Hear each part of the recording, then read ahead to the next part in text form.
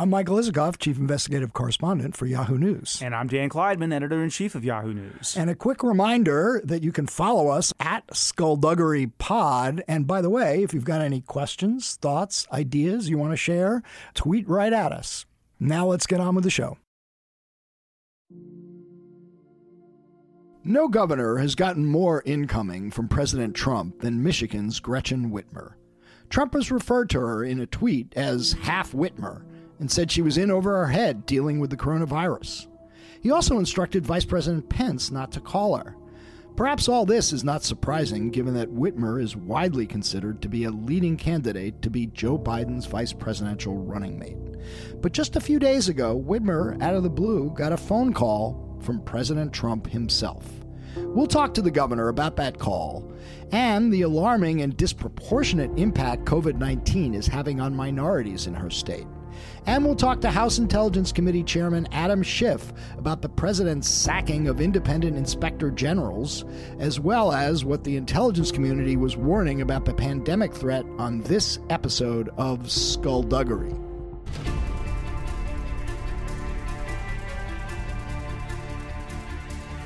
Because people have got to know whether or not their president's a crook. Well, I'm not a crook. I told the American people I did not trade arms for hostage. My heart and my best intentions still tell me that's true, but the facts and the evidence tell me it is not. I did not have sexual relations with that woman. There will be no lies. We will honor the American people with the truth and nothing else.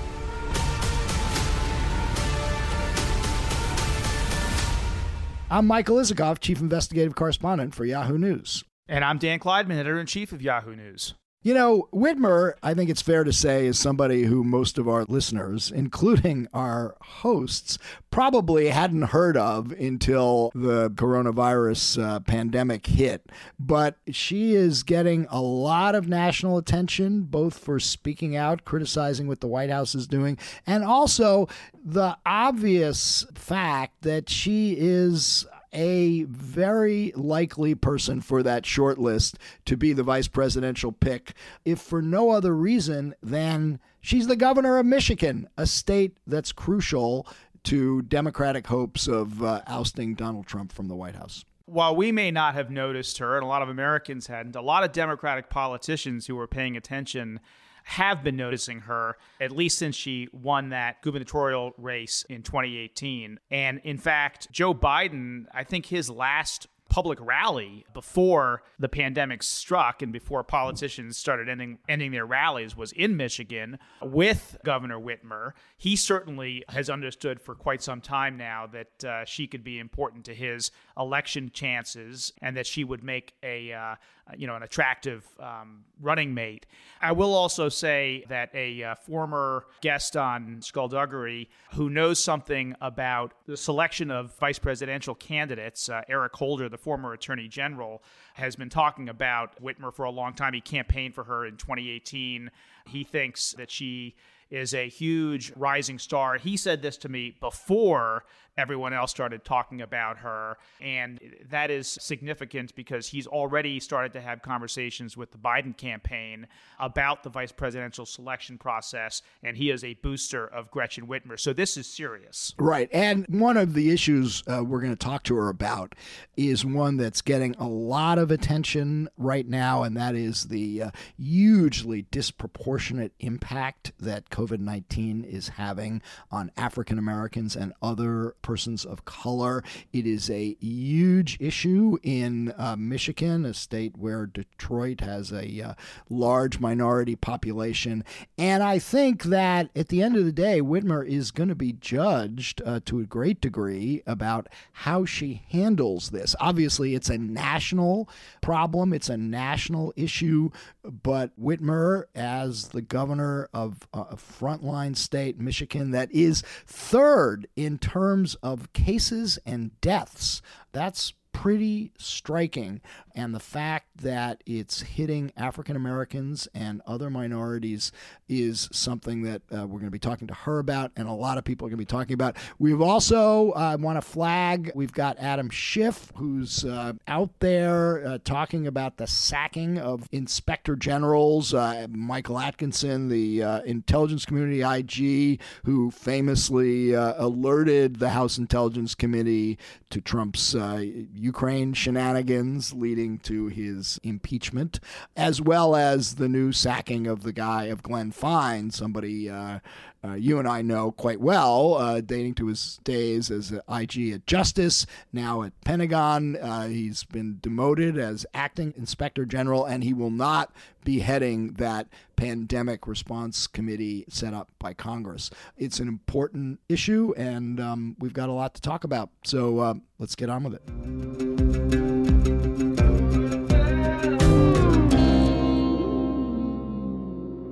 We are now joined on the podcast by Gretchen Whitmer, the Democratic governor of Michigan, who is on the front lines of this terrible scourge that the whole country is dealing with, responding to the needs of her state, but also trying to get as much help out of Washington, D.C. as she can, as are a lot of governors. Governor Whitmer, thanks for joining Skullduggery. Yeah, thank you for having me. So I was looking at the numbers first thing this morning. We're recording on Tuesday morning, and then I just looked a few minutes ago. They are moving exponentially in Michigan.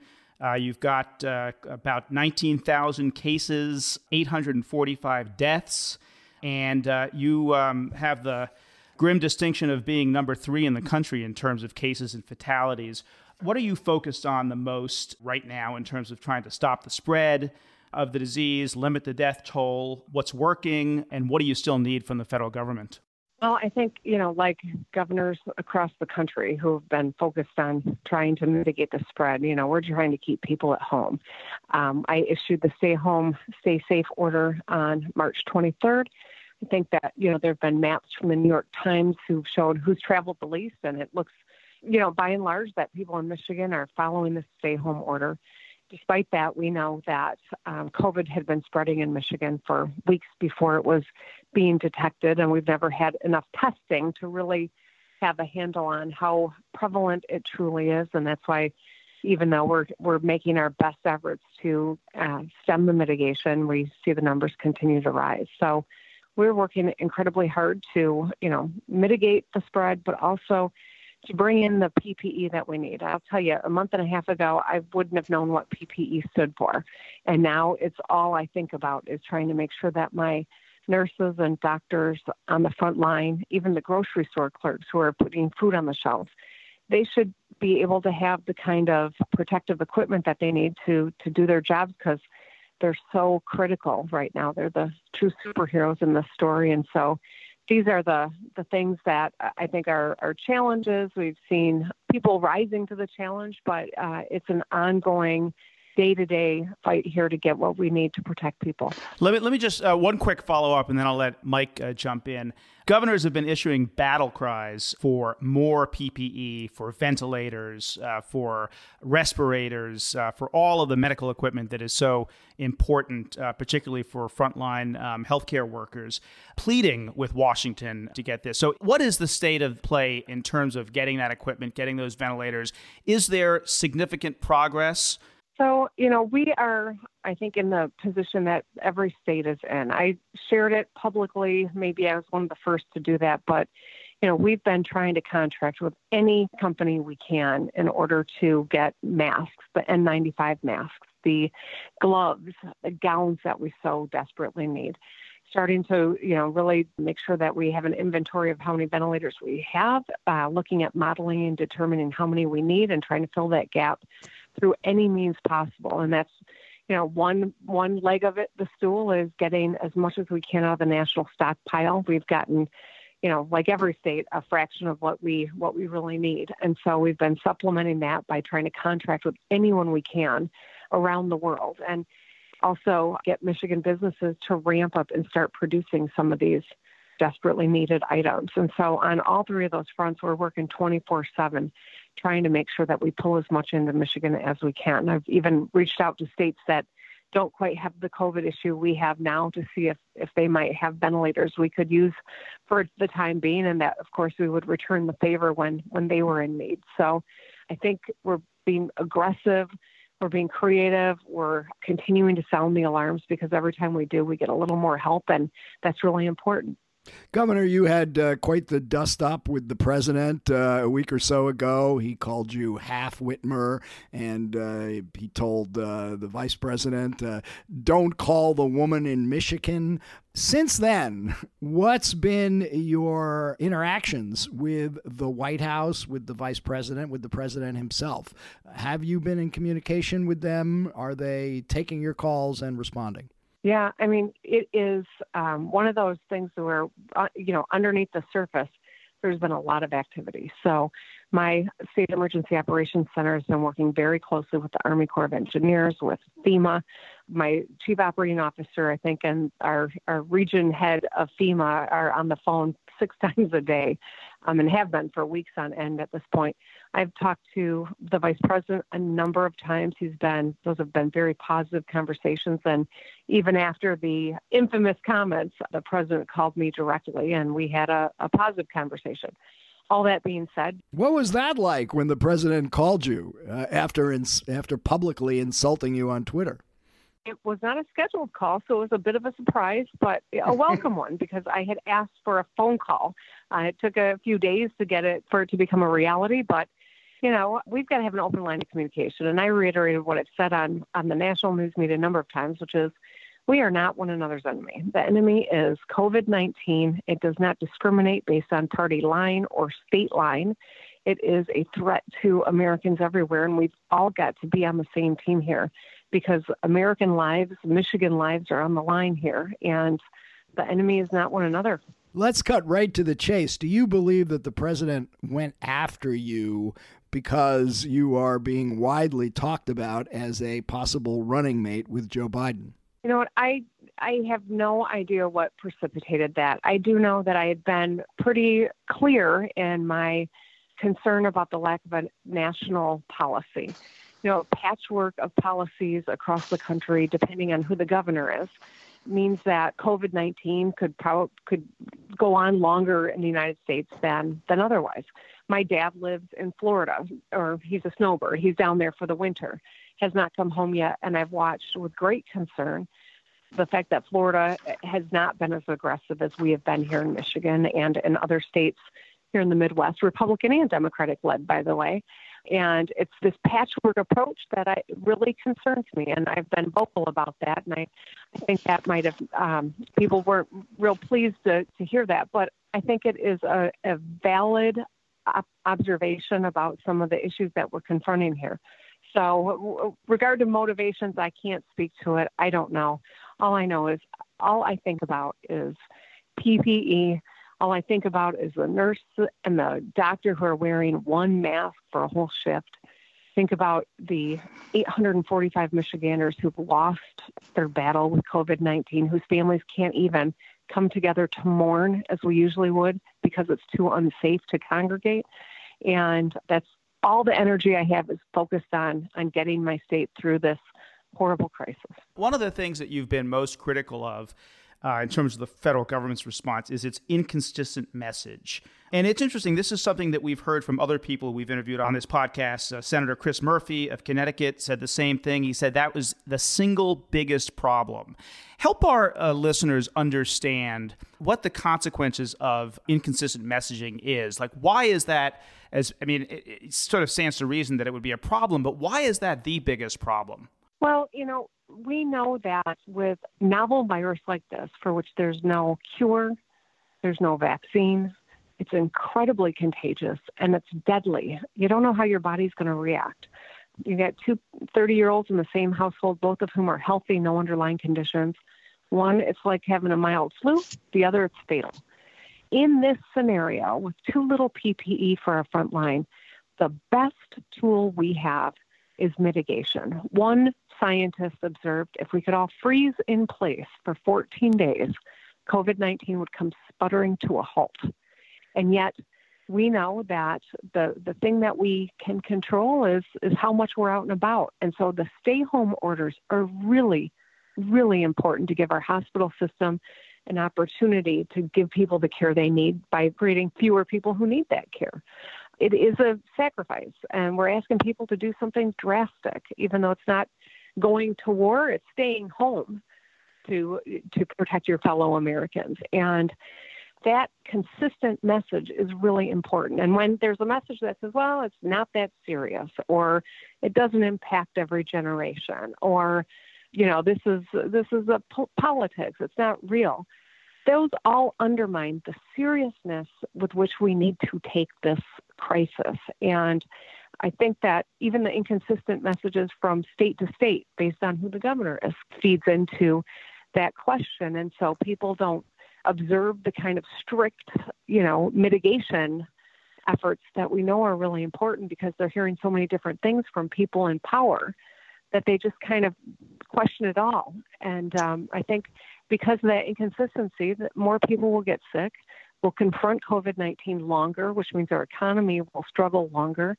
And the worst part is that more lives will be lost because of it. Governor, I had a couple of questions. First, just one more beat on your phone call with the president. When he did call, did he refer at all to the previous unpleasantness between the two of you, or express any regret or apology for his previous remarks? No, and neither did I. I think we both just wanted to get it behind us. You just moved on. Fair enough. Do you have an understanding of how and why Michigan became a hotspot? Well, I think, there are a lot of different factors that go into play. Right now, Michigan is one of only a few states that are releasing racial information about, positive tests for COVID-19. And I think that's an important part of the conversation that we've got to have as a country, as a state, that there are inequities that have festered in our country for a long time. And I think that that's part of a contributing factor to what we're seeing on the ground. What is that racial breakdown that you've been seeing in terms of? If you victims? look at, I think 17% of our population, I think, are identifies people of color. 41% of the COVID cases are people of color, and so it's a disproportionately hurting. And this is all preliminary data. It's too early to draw final conclusions, but the fact of the matter is it's concerning. And I think you see similar data coming out of Illinois and out of Louisiana. The fact of the matter is Detroit, like Chicago, by the way, and like New York, were designated places for bringing in suspected COVID patients. They were the international airports. There were a number of them across the country. Detroit is an international hub. We've got a lot of people call Detroit home and come to and from the city of Detroit. And we also have a population that is living below the ALICE standards, which means that we've got a lot of people who are in poverty, who don't have access to health care, who don't have access to a job that gives them, enough money to support a family and to do all the things that, we know help you avoid the worst kind of outcomes from COVID-19. And so I think that there are a lot of contributing factors here. I don't think anyone knows precisely why a certain community has more COVID cases than another, but I will say that it's important that people understand if you're taking a pill for any ongoing issue, that means you're more at risk from a terrible outcome from COVID-19. And I think that's something that everyone needs to really understand and be clear about it. We talk about comorbidities. No one knows what that means. If you are treating some sort of a condition by taking a pill every day, that means you're a little more susceptible to the worst outcome from COVID-19. Governor, let me just ask you one question about something that's unique to your state, which is that you've got both Ford and GM based in Michigan, and they've been racing to set up new production lines to build these desperately needed ventilators, kind of an extraordinary redeployment of their mission. But it looks like they started too late, that the bulk of their machines won't be coming online until mid-May, when the peak is going to happen later this month. What was the problem there? Was it that the president took too long to invoke the Defense Production Act? Was there more that you could have done to encourage the automotive companies to start making ventilators? What happened there? So I think that, we missed a big chunk of time between when people in Washington, D.C. first started raising the alarms that COVID-19 was a real threat and that we needed to take a lot of preparations. Took a lot of time between when those flags first went up to when we really started to see the conversation in D.C. turn into the seriousness of the issue. Our big three are trying to produce as many face shields and masks as possible. They have been studying and trying to get into the ability to mass produce ventilators, but these are complex pieces of machinery that are in very short supply worldwide. And so it's not just a simple matter of changing a couple of things on the auto line. It's about redesigning and trying to do so in a way where you can have mass production. And so it's incredibly complicated. The full force of the Defense Production Act had been invoked a little earlier and a little more sweepingly. We might be in a stronger position, but even such, producing the kind of ventilators that we need as a nation is something that doesn't happen overnight, sadly. Governor, last question. I have to go back to politics. As previously noted, the vice president, you're on the short list for the vice presidential pick. Have you been asked to provide any information to the Biden folks, any background information as part of vetting to be his vice presidential selection? And if you are asked, are you interested in being on the ticket? I've not been asked to provide anything. I've got, as I said, every ounce of energy that I have and my team has is going into the crisis that we're confronting. And so conversations about anything beyond that is not something that I put any energy into at this juncture. And it's certainly, I didn't ask to be thrust into the national spotlight the way that I have been. It is flattering to even be considered, and we'll see where it goes, but I haven't put a whole lot of thought into it at this point. Well, we appreciate you spending the time, and we are happy to do our small part to keep you part of the national spotlight.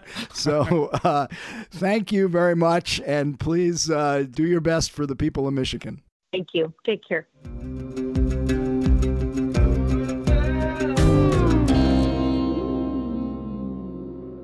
It's no secret that our world has been interrupted. A World Interrupted is a daily podcast telling stories of coronavirus and its impact on the economy. So subscribe today on Apple Podcasts or wherever you listen to podcasts. We now have with us Congressman Adam Schiff, chairman of the House Intelligence Committee. Congressman, welcome back to Skullduggery. Thank you. It's good to be with you. So a lot going on. On Friday night, the president fired Michael Atkinson, the Inspector General of the Intelligence Community. You promptly condemned that, along with many others. And then no sooner did you do so that the president on Monday canned the prospective new head of the Pandemic Response Committee, Glenn Fine, who's been the acting IG at the Pentagon. At this point, beyond condemning the president's attack on inspectors general, is there anything the Congress can do about it? Well, there's a lot that Congress can do. The challenge is there much that Congress can do if the Republican Party is willing to continue to be a cult of the president's personality and not stand up to him in any way? You would think that where there had been bipartisan support for a vigorous system of inspectors general, vigorous defense of whistleblowers, for example, that it wouldn't be president dependent, but apparently it is within the GOP.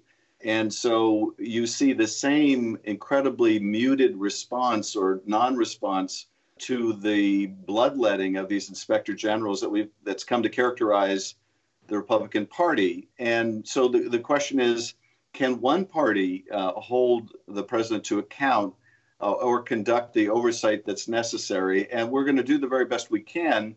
I think it certainly highlights the need for the select committee that the speaker wants to establish to make sure that if we can't have an inspector general overseeing the Pandemic Response Accountability Committee that Glenn Fine was going to be charged with overseeing, then we're going to need Congress to play an even more vigorous role in making sure that this $500 billion fund for maintaining the industry workforce isn't used to gratify the president's friends and penalize the president's enemies in the way that the president, I'm sure, would like to use those funds.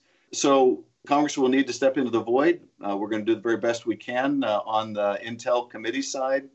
We are overseeing now, looking into the firing of Atkinson, which looks like a purely retaliatory act, and the president admitted as much.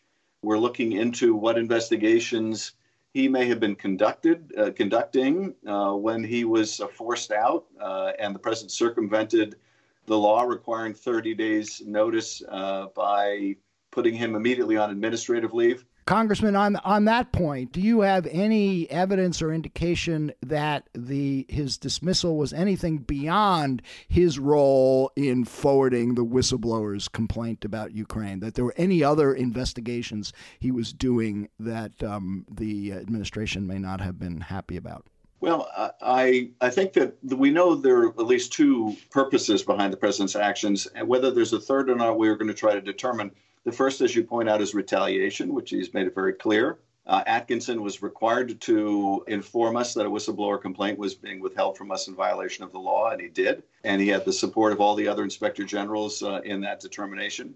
But it was also, I think, designed to take out someone who was doing an independent job, such that if other whistleblowers came forward or other allegations of abuse or misconduct or criminality came forward, there wouldn't be someone of his stature in that position. Whether there's a third reason, that is, whether there's a specific ongoing investigation, we're going to try to determine. Did the acting director of national intelligence curtail any work that Atkinson was doing? They're required to inform Congress of that, but they've been required to inform us of other things that they're failing to inform us of. So the short answer is we don't know, but we're determined to find out. Chairman Schiff, I just want to pick up on something that you said at the outset, which is the challenge that Democrats in Congress face shoring up the inspectors general and kind of oversight more generally, the challenge that you face with Republicans in Congress. And Isikoff and I have covered inspectors general for more decades than we'd like to acknowledge. And in all that time, Chuck Grassley, the Republican senator from Iowa, has been among the most, if not the most, staunch defender of inspectors general, the whistleblower system more generally. Do you think that Chuck Grassley has become part of that cult of personality that you referred to? Have you spoken to him? I know he's on the Senate side, but is his lack of action here an indicator that the Republicans simply won't defy Trump on these issues at all? Well, I think that his statement in the wake of the firing of Atkinson shows about the farthest any Republican is willing to go, which is the statute requires an explanation for why an inspector general is fired, and we're going to need that explanation. But by the way, the president has handled this pandemic wonderfully. So that's the strongest statement that I've seen, and that tells you sort of the range of independence or lack of independence we see right now within the GOP and Congress. You can imagine what the hue and cry would be if Obama decided and declared that he would be the oversight of a $500 billion fund. Donald Trump literally said he will be the oversight. I will oversee this. You can imagine what a furor there would be if there were the firing of inspector generals or retaliatory acts like this. Now, I get it that, okay, this is the president of their party, but you would still, I would hope, expect to see some devotion to the institutions. And I just don't see it, and I've given up looking for it, frankly, over 3.5 years of hard experience. One quick follow-up, which is, as you mentioned that the statute requires some kind of articulation for why a inspector general has been fired by the president, but it doesn't have to be fired for cause. A president can fire an inspector general pretty much at will. If the inspector generals are not going to be toothless, aren't you going to have to shore up the law so that they can't be fired as easily as they have been? I think we are. And indeed, I raised this issue upon Atkinson's firing with my staff that we should consider adding language in the Intelligence Authorization Act protecting the ICIG from firing without a showing of cause. And here we have, a very broad phenomenon of the Trump administration, and that is we are discovering that things that we thought were inviolable norms turn out you can violate with impunity if one party is willing to go along with you. And so these norms are not sufficient to protect the public. And we're going to have to put in statute cause requirements when we would have expected that cause would be presumed, that you would presume that a president would have to show cause. But I think we are going to have to strengthen these laws and protections because they're clearly not doing the trick with a president that has no moral compass. You mentioned that you haven't gotten any accounting or explanation for why Atkinson was fired, and even though the law requires it. You also, correct me if I'm wrong, haven't gotten the worldwide threat assessment for 2020. Have you gotten any explanation as to why not and whether you're still going to get one? Well, the irony, Michael, is, we've gotten no formal explanation for why Atkinson was fired. We did get a confession from the president from the White House podium. I don't know whether that qualifies giving an explanation that's completely illegitimate, but it's not a mystery. In terms of why we haven't gotten the worldwide threat assessment, the answer is very plain, and we tried before the pandemic precluded meeting in person to commit the intelligence community to an open hearing without success, because they're all terrified of saying something publicly at odds with the president's preferred narrative of things. Many in the IC feel that's why Dan Coates got pushed out for saying things during our last worldwide threats hearing that the president didn't want to hear. It's why the all-hands briefing that we had for the full House on foreign interference in the upcoming election was so different than the one we had in committee, because the intelligence community is being politicized, it is being chilled, and we have seen increasingly concerning aspects of this now over the course of the last year. But now it has reached a point of great jeopardy for the country where we're in the middle of a pandemic, and we cannot rely on getting the plain, unspoken, hard truths if they contradict the president's preferred narrative. And that just is a really dangerous situation for the country. You've mentioned you're investigating the Atkinson matter. You talked about having a hearing, wanting to have a hearing on the worldwide threat assessment. But under the current circumstances, this is just a purely logistical question, can you even have public hearings anytime in the foreseeable future? We are exploring. I think that we can, and I think that we will, but they may take the form of a virtual hearing where we will do essentially a Zoom hearing where we'll have witnesses testify. People will be able to watch the hearing. Members will be able to ask questions. We're trying to work our way through some of the security issues. What's the first one you want to have on that? Well, we are exploring doing a hearing on foreign election interference, and we're exploring doing that with some of the private sector companies, because frankly, they may be a better source of information on this than the IC if the IC isn't going to be willing to share with Congress the facts of what it's seeing, because they're afraid of losing their jobs the way Acting Director McGuire did. How about an Atkinson hearing? Call him as a witness. Yeah, the challenge there, Michael, is that we can expect complete non-cooperation from the administration. And right. So then you end up having to use compulsion, and then you end up, with the administration playing rope-a-dope with you in the courts. Well, Congressman, isn't another challenge, I think you were beginning to allude to it, is a potential security challenge. If you're doing hearings involving the fired IG for the intelligence community, can you do a virtual hearing in closed session? We know that Zoom, for example, has security issues. Can you use some kind of a secure system? How would you do a closed session virtually? At this point, I don't think that's going to be possible. So whatever hearings we do will have to be open session hearings. Now, there's a lot of public value, obviously, in what we can do in the open. But in terms of dealing with either classified information or highly sensitive information that's not classified, I don't really see in the near future working out the technological risks associated with that. So I just don't think that's going to be practical. You recently introduced the bill for a 9/11 type commission to investigate what was known about the virus and what the response was.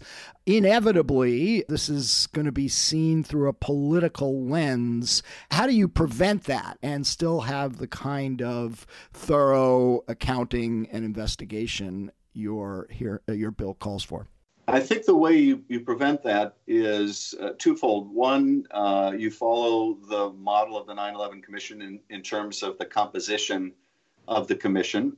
So it is designed to be and choose nonpartisan members of the commission.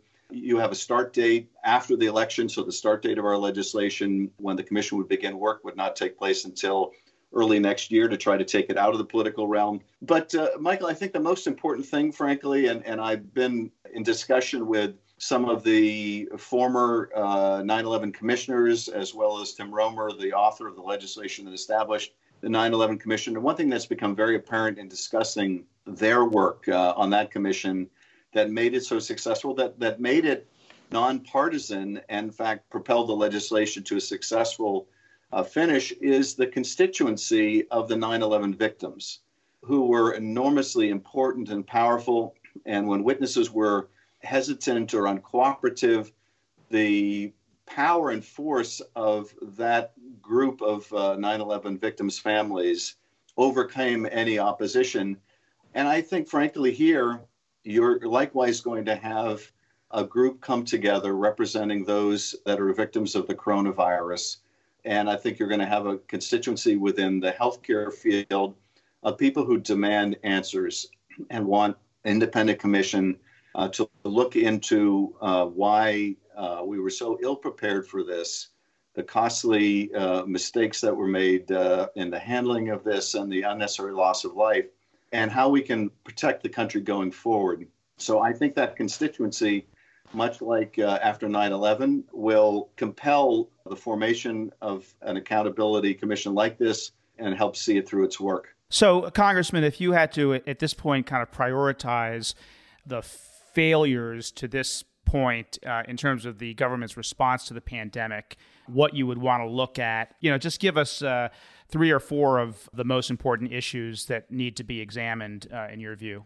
Well, I think we need to examine the nation's preparedness to deal with a virus and the risk that it would come to the United States, and how we would immediately test and trace and contain that threat. I think we'll need to look at why we did not have a testing capacity ramped up more quickly than we did, why we let the virus spread throughout the country without knowing where it was at any given point in time, why we had nowhere near the protective gear and ventilators and other material in our stockpiles necessary to meet a pandemic threat, and of course the dysfunction within the administration in dealing with this problem, the conflicting messaging to the public, the weeks and weeks that went by where the president was telling the country they had nothing to worry about. This was an ordinary flu. It was all under control. It was all contained.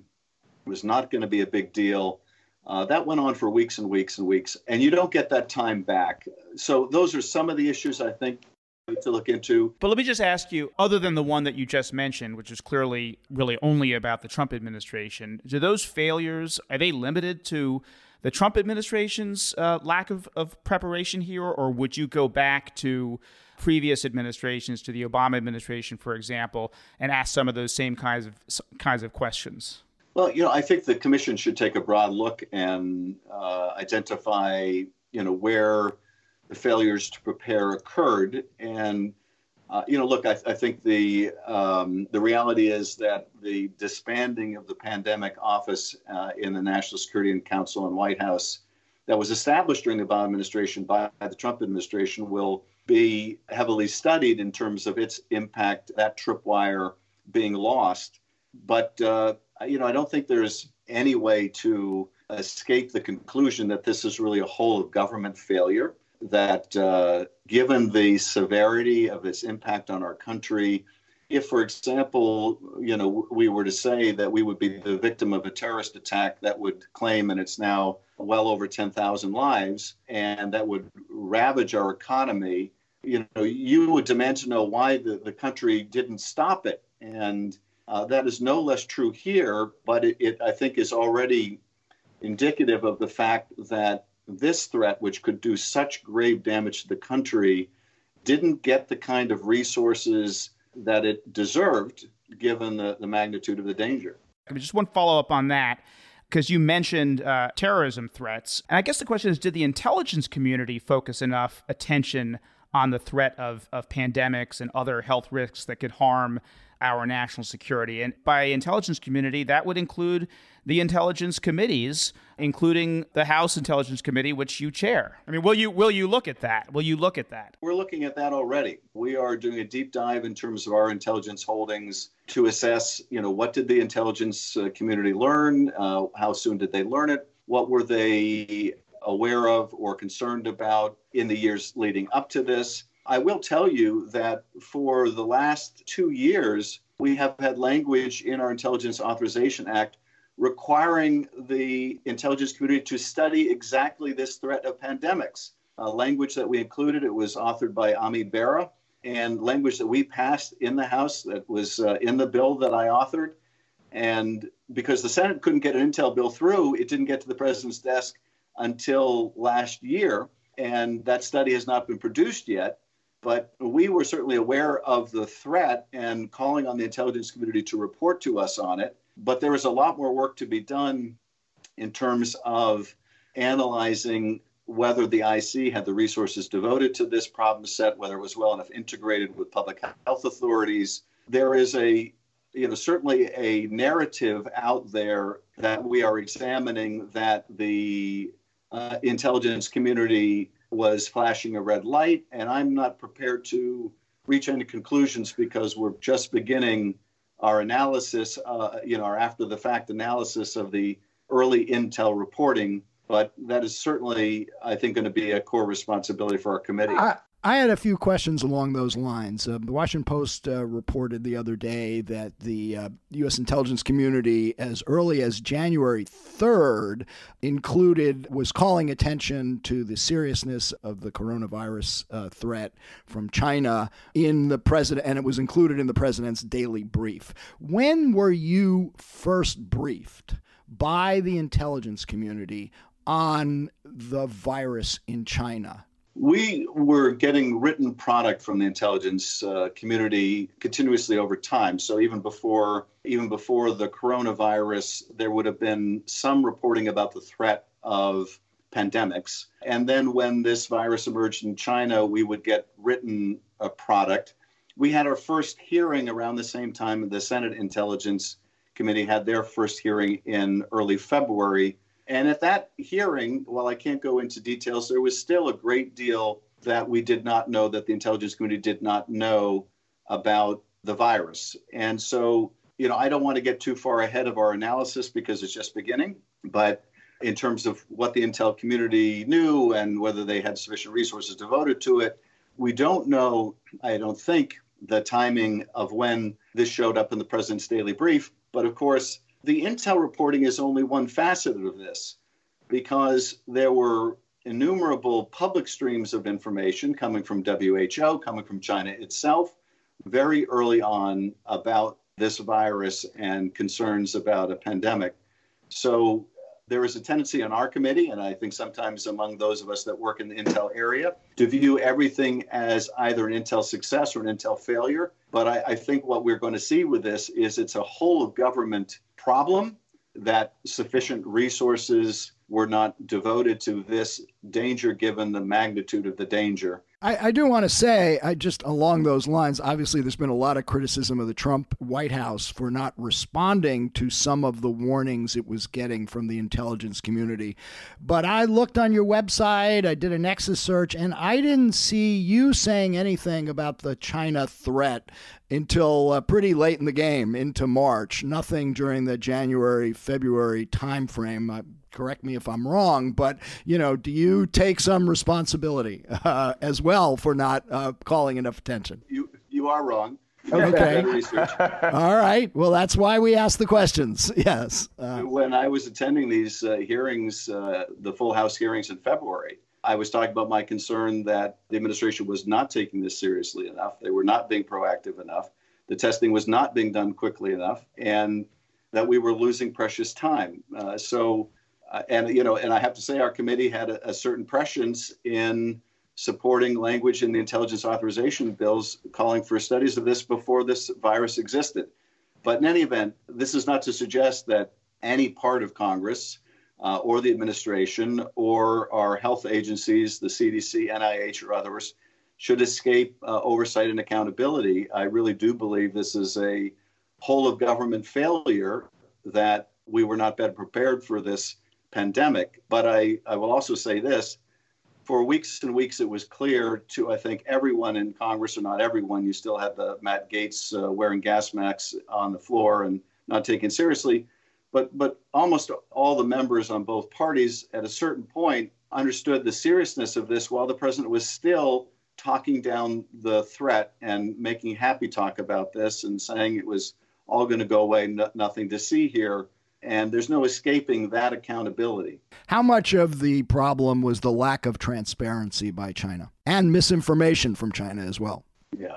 I think that there's certainly an element of this in China's lack of transparency and unwillingness to allow the U.S. to participate in early assessments of the virus and providing samples of the virus and other things that have been publicly reported. We still don't have, I think, a real complete or accurate picture of what's going on in China right now. A part of that might be deliberate by the administration of President Xi. Part of it might be that they can't get people at the local level to be honest about the situation.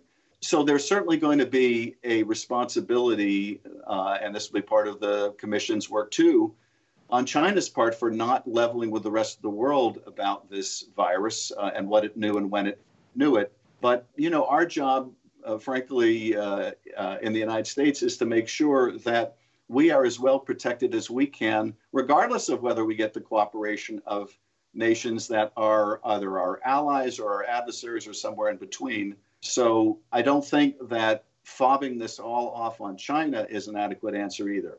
I've got two last quick questions. One is there's a little bit of breaking political news that's happened while we've been recording this, which is Bernie Sanders. That was going to be my last one, so go ahead. Which is Bernie Sanders has announced or told his campaign staff that he'll be suspending his presidential campaign. I just wonder what your reaction to that is, A, and B, what you think Vice President Biden needs to do to unite the Democratic Party behind him, given that it's been a pretty tough battle and it's an ideologically divided party. It's hard for me to evaluate not seeing Senator Sanders' announcement whether a suspension doesn't sound like he's ending his campaign. And I don't know whether this is a pandemic-related suspension or something more. So I'm going to reserve judgment until I get a chance to see it. But I do think that when the primary is over, there's going to need to be a very strong outreach effort by the Biden campaign towards the Sanders people, the Sanders campaign towards the Biden people. We're going to need to come together, because this president and the way he's run the country and the way he's now handling the response to the pandemic is not something that the country can endure beyond November. There's, I think, an existential threat to the health of our country, quite literally, and to the health of our democracy also quite literally. So we're going to have to unite the party. What was your reaction to the voting in Wisconsin yesterday and those images of people lining up in very few polling places because there are not enough polling workers, wearing masks and socially distancing? Yeah, I was aghast at it, the terrible mishandling of that and the willingness to force voters to choose between their health and their franchise. I just think it's completely irresponsible. And I also think that we're going to have to insist that all 50 states come this fall make provision where everyone can vote by mail should they choose to vote by mail. And you see the president saying out in the open what they've been saying privately for years, which is if more Americans vote, their party is a dinosaur that will disappear. The president underscored that again today, while criticizing voting by mail for completely self-interested reasons when he votes by mail himself. He admitted once again that politically, if people are more easily able to vote, Republicans lose because their views are not representative of the broader country. And that is not a reason to disenfranchise people. I think it is just so repugnant. It goes beyond my ability to express how repugnant that sentiment is, but it tells you just how calculating they are and how little devotion they have to our institutions and the institution of voting, that they're so crass in saying, if more people vote, we lose, therefore we don't want people to vote. I got one last question on a completely different subject, something I was working on before we all got diverted by the virus. The president referred the other day in a tweet to a phone call he'd had with, quote, my friend Mohammed bin Salman, the Crown Prince of Saudi Arabia, despite the fact that the U.S. intelligence community has concluded that the Crown Prince was likely responsible for the murder of Jamal Khashoggi. Among the reports that I believe you were required to get and haven't gotten was one from an unclassified version of the intelligence community assessment about what happened to Jamal Khashoggi. Do you ever expect to see that report? Are you doing anything to try and declassify the information that's already out there, and your reaction to the president's comments about Mohammed bin Salman? Well, we are trying to compel the community to produce the unclassified report that is called for. And we may need to take the extraordinary step that was taken with respect to the 28 pages, if you recall, that were in the original classified 9/11 Commission report that dealt with the issue of Saudi culpability on 9/11. That required legislation to allow to be declassified. And it may require legislation here to require either an unclassified report or the declassification of the report in existence, so that the public can understand quite clearly who was responsible for the murder of Khashoggi and how high it went in the Saudi regime. So that is something that we are discussing right now, but we want to make sure there is accountability. And one form of accountability, since this president is unwilling to apparently criticize his Saudi friends in any way, is by making public what we do know about that heinous murder. All right. Well, Congressman, I want to thank you for the time. Hope you stay safe out there in L.A. I assume you're from your home in L.A., correct? I'm actually in D.C. Oh, you're in D.C. Okay. Classified briefings and wanted to be here to form a quorum for the CARES Act, should that be necessary. How do you get classified briefings? Well, I can get them by using a classified line or by going into the SCIF, which I've had to do. And there are other places I can go to get on a classified line. But our committee is in a uniquely difficult position to do telework because of the need to have access to classified information. So, can you socially distance in a SCIF? SCIFs always sound small to me. You can do your best, and indeed, when I have gone into the SCIF recently, I will be behind my desk. I'll have one staff in one doorway, another staff in another doorway, and if anybody sneezes, we all run. All right. Well, get it on video because that could go viral, I threat. think, on Twitter. Yeah. Yeah. Right. Let's not talk about things going viral, Isikoff. All right. Well, anyway, thank you, and we appreciate it. Thanks Hope for your time, back. Chairman. Be well. Thanks to Governor of Michigan Gretchen Whitmer and House Intelligence Committee Chairman Adam Schiff for joining us on this episode of Skullduggery. Don't forget to subscribe to Skullduggery on Apple Podcasts or wherever you listen to your podcasts. And tell us what you think. Leave a review. The latest episode is also on Sirius XM on the weekend. Check it out on POTUS Channel 124 on Saturdays at 3 p.m. Eastern Time, with replays on Sundays at 1 a.m. and 3 p.m. Be sure to follow us on social media at Skullduggery Pod. We'll talk to you soon.